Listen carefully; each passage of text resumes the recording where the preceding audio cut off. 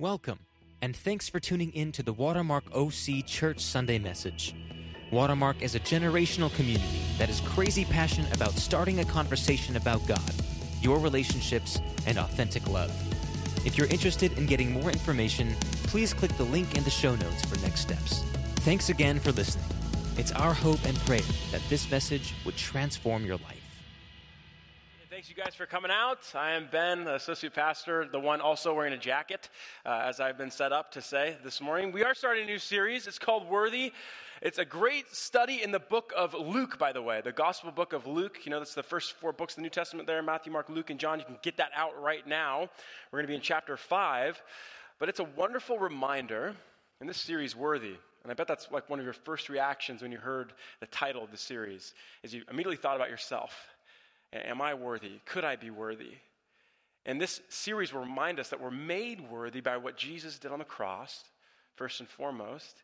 And that also when we begin a relationship with Jesus, that there's an impact. There's a response. There's something we do in turn. We bring a worthy offering. We bring our best, like Bucky said. And like I said, I would be willing to bet that everyone in the room, when they hear that word worthy, there's one of two feelings, maybe even both at the same time. We feel inadequate. We feel inadequate. We feel unworthy. We feel like we're unable. We're not enough. We're less than. Every human being on the face of the earth has faced that feeling at one point or another. And yet there's another thing about us humans, and that we're forgetters. We're dirty little forgetters, okay? We forget what it means to follow Jesus. A lot of us have been following him for some time now. And yet when you meet a guy like Jesus, there are radical implications in your life. Things get shooken up. Things should look differently. And those are two types of us in the room this morning. We feel inadequate, we battle that, and we also battle our chronic forgetfulness. But regardless where you're at this morning, we want to answer this question in this series. We want to answer the question of how does God, through Jesus, how does he churn our inadequacy into bringing a worthy gift, to bringing our best? How does he transform us from inadequacy and less than to bringing our very best? That's what we want to get at in this series. That's the outcome. We're starting with the end in mind. I'm giving you the secret. That's where we hope to go in this series. But it makes me think of a question. You know, if you're new to this Jesus thing or you've been following Jesus for some time, it's the question one of my toughest and best supervisors used to ask all the time. He used to say, so what? So what? You've run a great church event. You got a new program. You finished a good project. So what? He would say, what's next? What does it mean? What's it connected to? And you guys, I think we have to ask that question because for a lot of us who've kind of done this God, church, Bible thing, we've maybe forgotten what a radical call that when Jesus enters our life, that meeting him means we're different. That meeting him means we drop what we're doing. We drop everything and we follow him. That meeting Jesus means that we put him at the center of our heart. He's the center of every decision, of every investment, of every deal, of every relationship. And so Bucky and I are hoping that as we march towards Easter, the series is going to take us all the way to Easter. We're hoping that there's something tangible, maybe even specific for each one of us that we can say, okay, God, I feel prompted. After 8, 9, 10 weeks of going through this, here's what I want to bring forward. I'm starting to believe that I'm made worthy by what you did on the cross, and there's a response that I have. There's an action item I have through that beautiful truth. Okay, we respond to God, we bring him our best.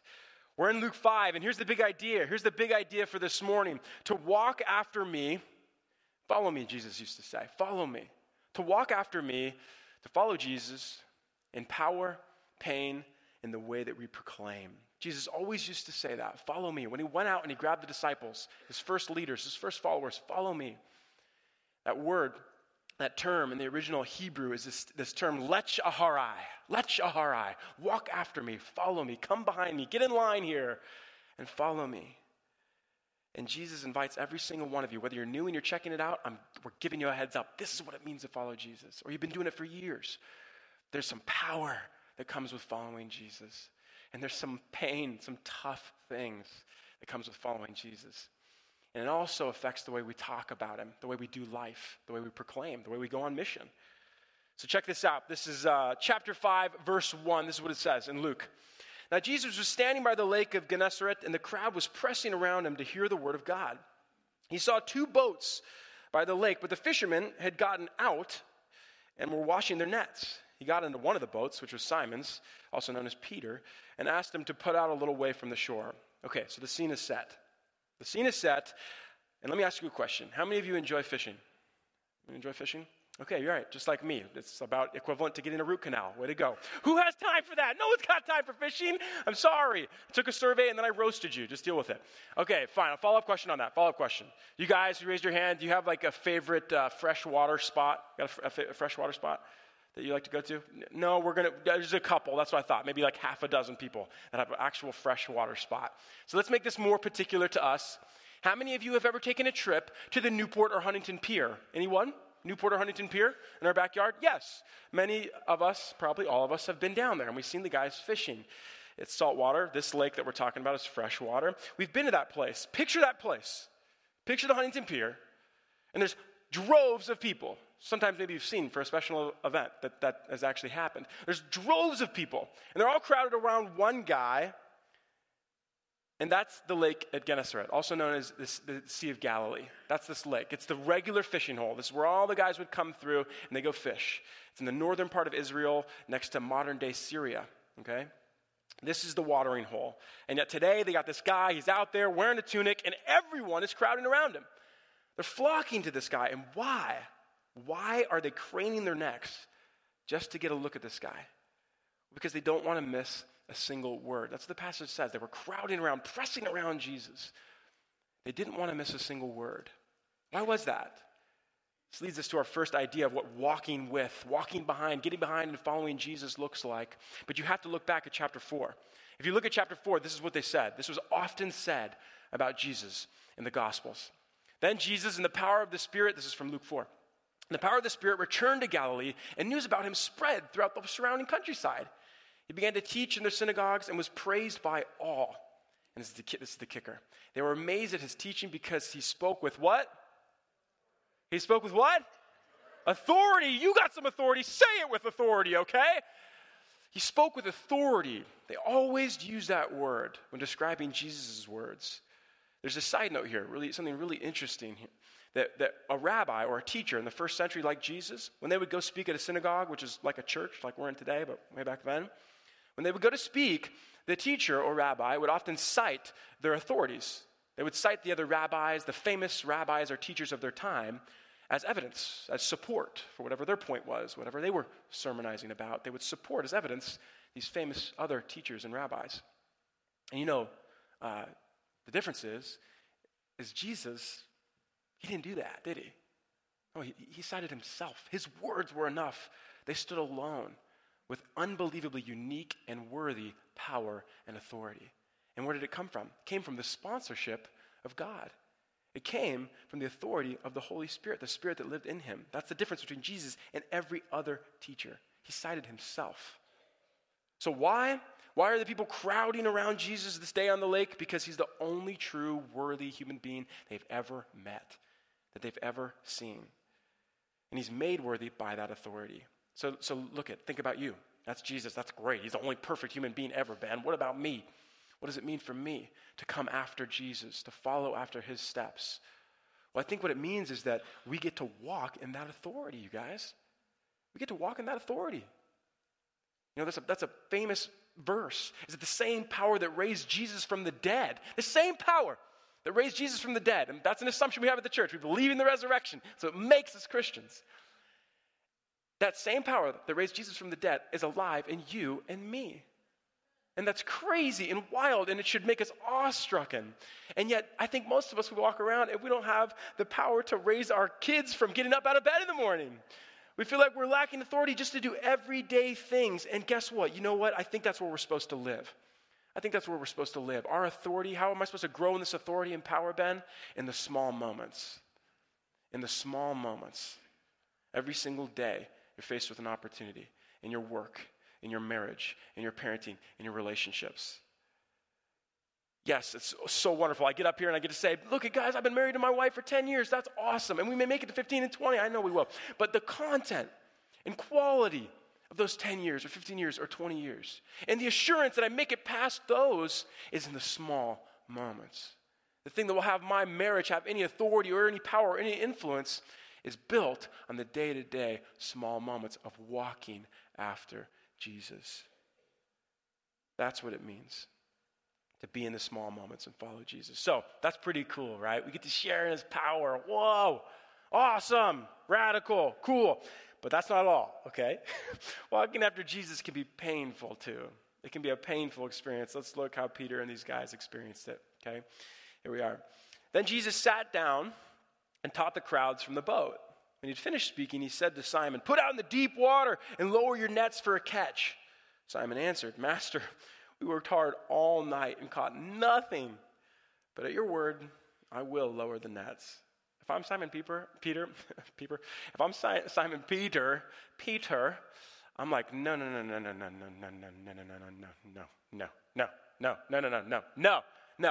I'm not going back out. I'm not going back out there. We've had a long, hard night, and I'm dog tired. I don't want to go back out. I'll never forget. I was about 10, 11, 12 years old, and I got my first surfboard. I maybe had like a couple lessons. I didn't know what I was doing. We were from the Inland Empire, okay? We moved from Riverside, and now here we are near a beach, and I got my first board, and my older brother takes me out. He takes me out to this spot called Blackie's. It's Newport Beach, like 21st, 22nd, 23rd Street. They call it Old Man's, okay? Probably because like old dudes like to surf there. But not just that. I think they call it Old Man's because it's a nice, slow, rippling wave. It just comes in. It's kind of easy. It's a great starter package for a new surfer.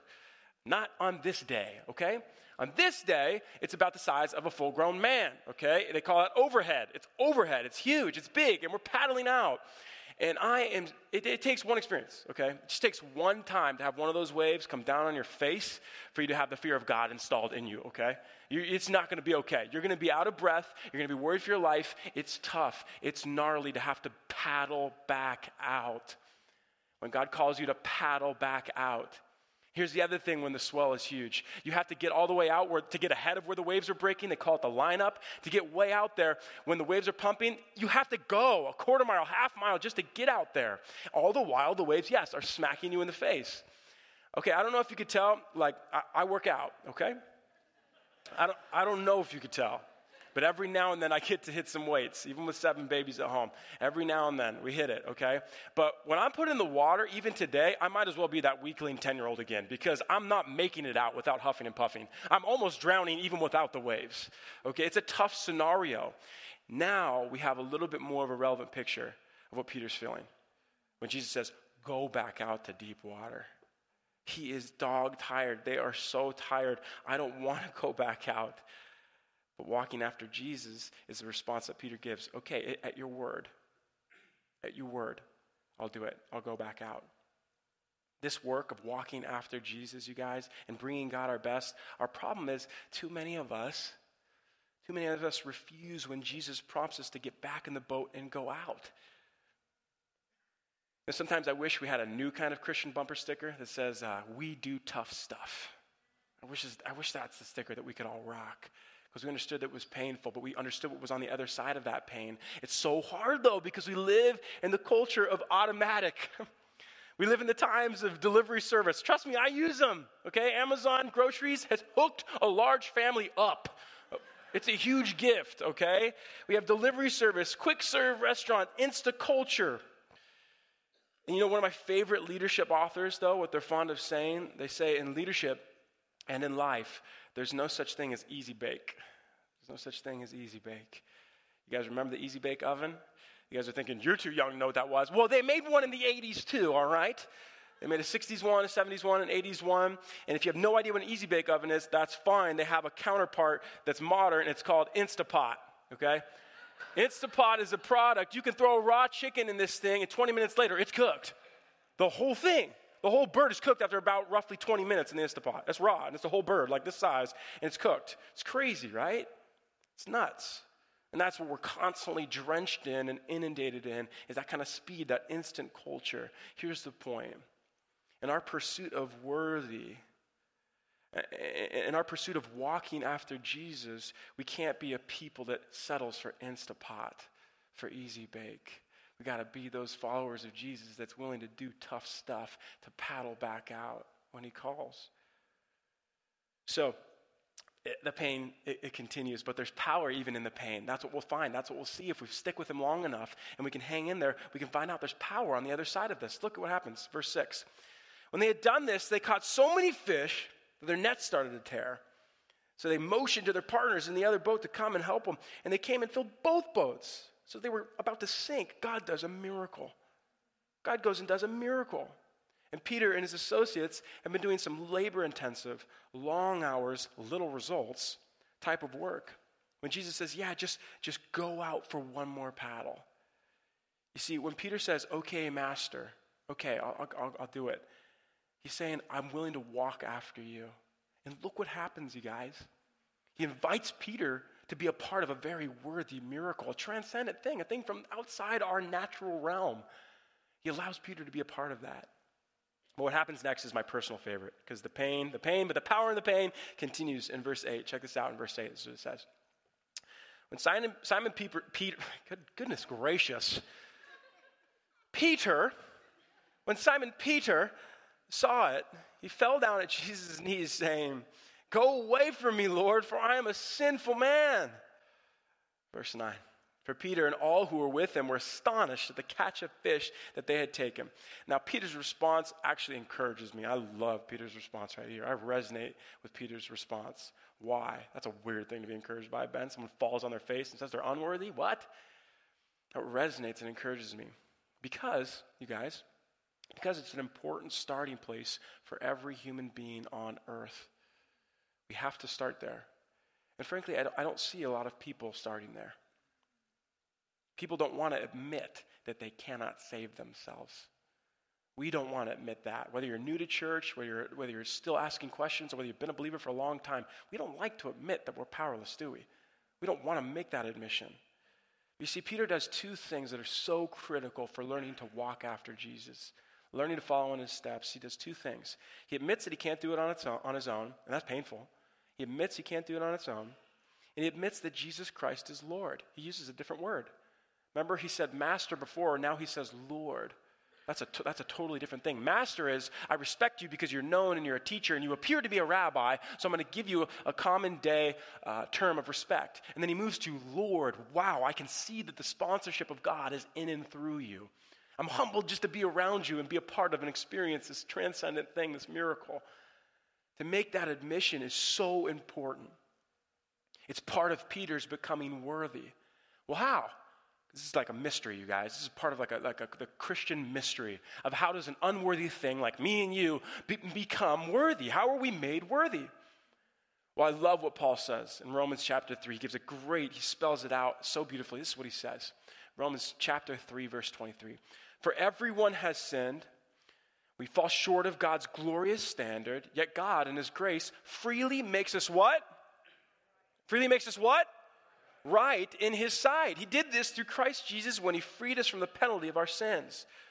For God presented Jesus as the sacrifice for sin. People are made right with God when they believe that Jesus Christ sacrificed his life, shedding his blood. That's the gospel in a nutshell. That's the gospel in two sentences. It follows a very straightforward pattern.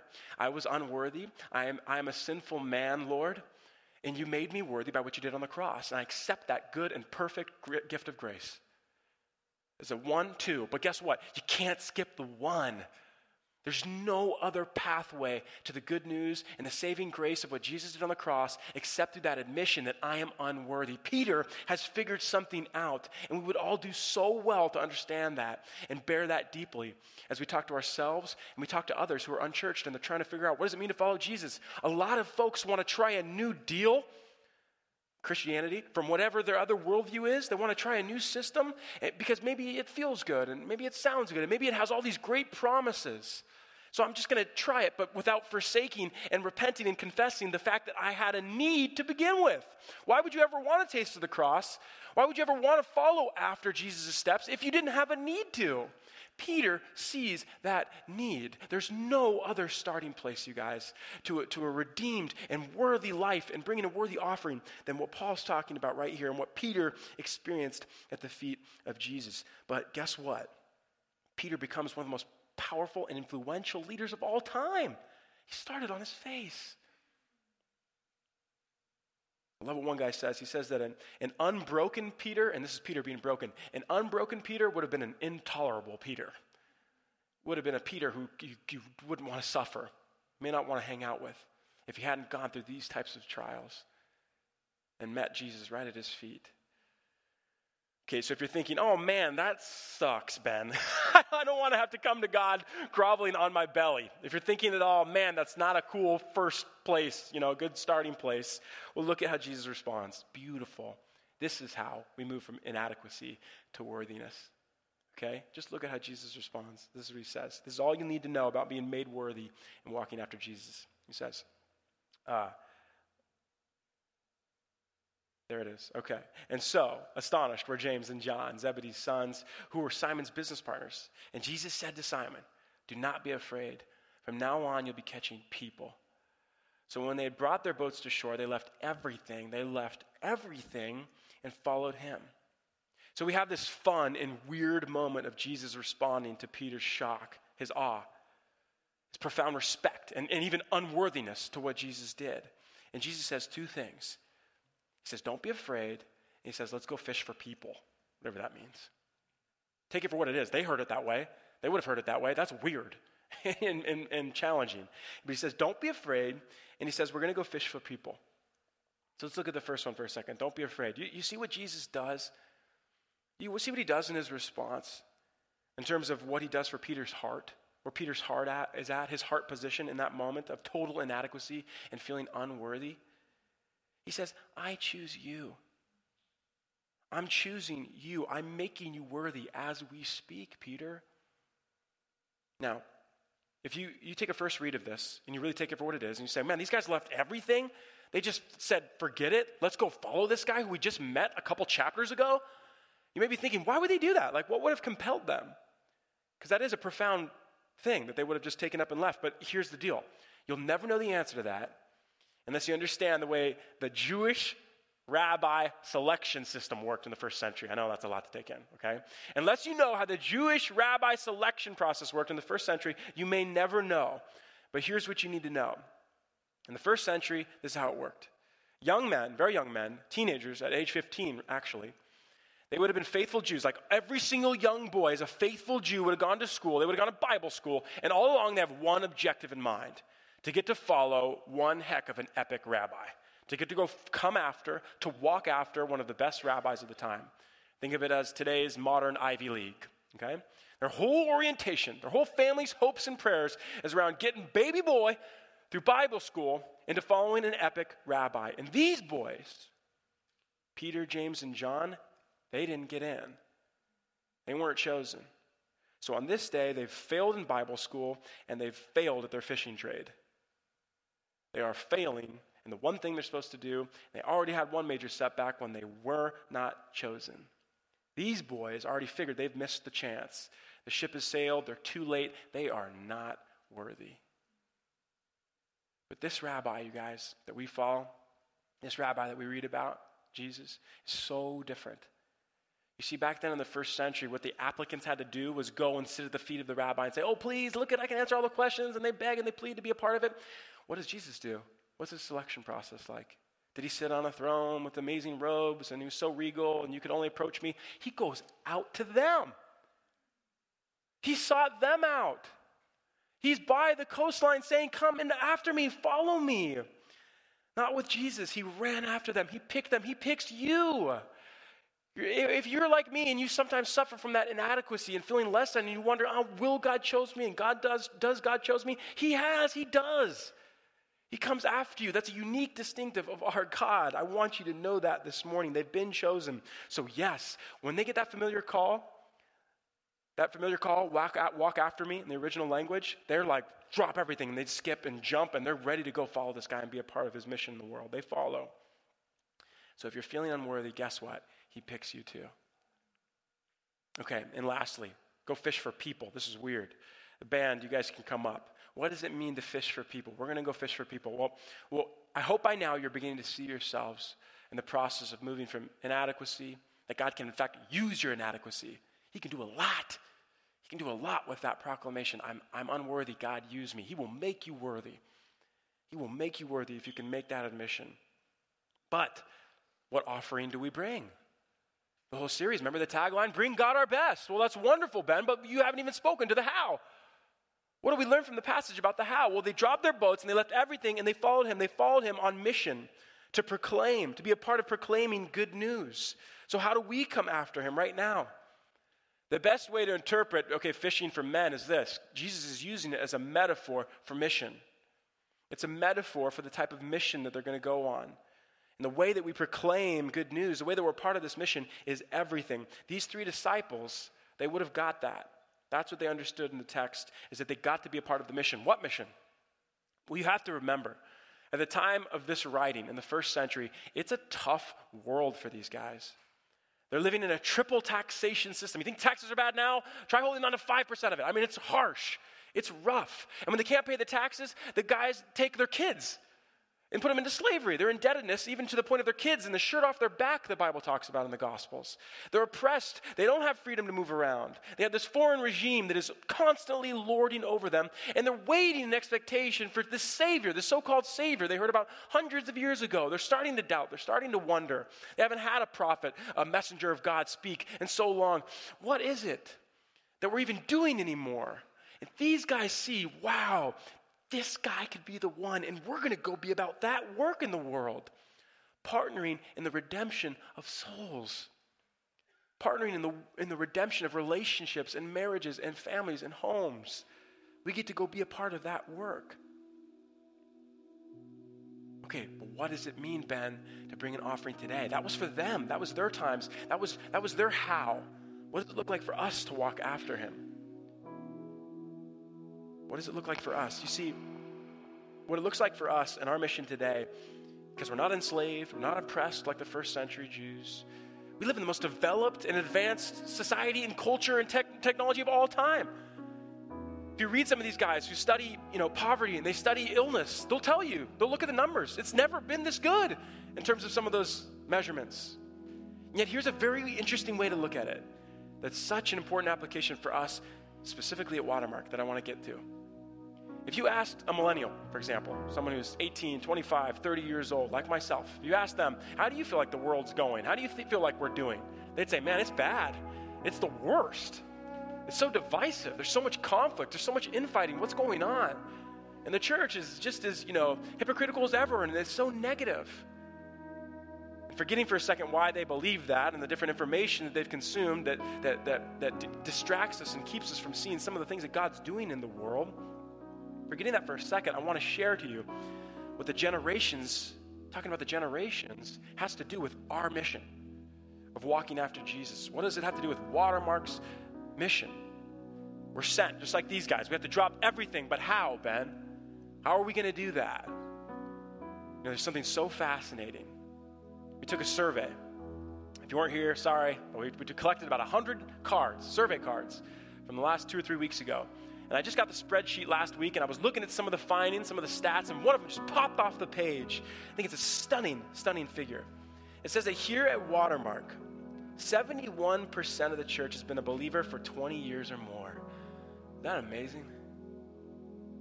70% of this church, 70% pretty much boxed in on these 4 walls this morning, has been a believer for 20 or more years. You know what I see when I read that? The incredible wealth of mentors and teachers who could take up the call to help the next generation walk after Jesus as they walk after Jesus. That's the call we have, you guys. That's the application we have, you guys, to walk after Jesus. What does that look like? You can grab someone of the next generation and help them see the world through a biblical lens, to help them see the world through the Gospels, to help them see the world through a lens of worthy, redeeming missional work. So I want to say this as we wind down, as we close. We're looking ahead to Easter. We're going to be in this series for 8-9 weeks or so. What is it for you? Maybe you feel that call to be a mentor, to be a teacher, to equip someone who doesn't know what they believe. And they believe one thing the next day because culture tells us it's right, and then the next day it's wrong. And you can help guide them and walk with them. Regardless of what age you are, you can mentor up. You can mentor down, great. I'd love to hear about how God wants to use you in a mentoring team like we have at Watermark. Maybe it's something else. What does it look like for you to respond with a worthy gift to God in this season as we march and head towards Easter? What is your worthy gift? So as we go into these next two songs, I'm going to pray, and there's tables here where we take communion at the front and two at the back. And that's the invitation, you guys. If you're anything like me, and you said yes to Jesus a long time ago, man, sometimes I forget. Yeah, even as the pastor, I forget at how much more I can drop my nets and follow him. I can drop everything and follow Jesus and walk after him. I've lost sight of that. After 20 years, I'm one of those. After 20 years, yeah, even getting baptized in, junior high school. That time it doesn't always serve me well. I need to have a snap-back, wake-up call to what does it mean to walk after Jesus right here and now. God, how are you calling me into that in 2019? How are you calling me into that in the season of preparation for Easter? Because I want to reflect your worthiness to the world and those who don't know you, those who are hurting and broken and have a backwards way of seeing the world. What is that for you? Let's pray. Jesus, I'm so thankful for the Gospel of Luke. I'm so thankful for the way it still speaks to us. I'm so thankful for the way that you can do a lot with an inadequate and less than feeling bunch of people. Thank you, Jesus, that you are made strong, that you are made powerful in our weakness. That's what your word says, Lord God. Your strength is made perfect in our weakness. It means that when we come to the end of ourselves, there you are in the fullness of your authority and power. So for those in the room right now who are feeling unworthy still, would you meet them right now this morning? Show them that you can do a heck of a whole lot with their feeling of inadequacy. Would you redeem it, though? That's what I would ask. Redeem it, God. And bring those sentiments and feelings and maybe even lies of unworthiness. Bring those into the very worthy power and authority of your Spirit, God. That each one of us would feel that inside ourselves. That's what your word says, God, that for everyone who has said yes to Jesus, we're given the gift of your Spirit. So we don't have to live in those lies of unworthiness. God, I pray that we would bring a gift.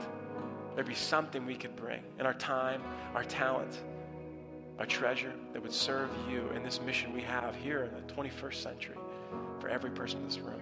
Lead us and guide us and speak to us loud and clear what that is. I pray in Jesus' name. We hope that this message has challenged and encouraged you. If you need prayer, would like to join a small group community, or are interested in partnering with our work throughout Costa Mesa and Orange County, please go to watermarkoc.com. We would love to start a conversation.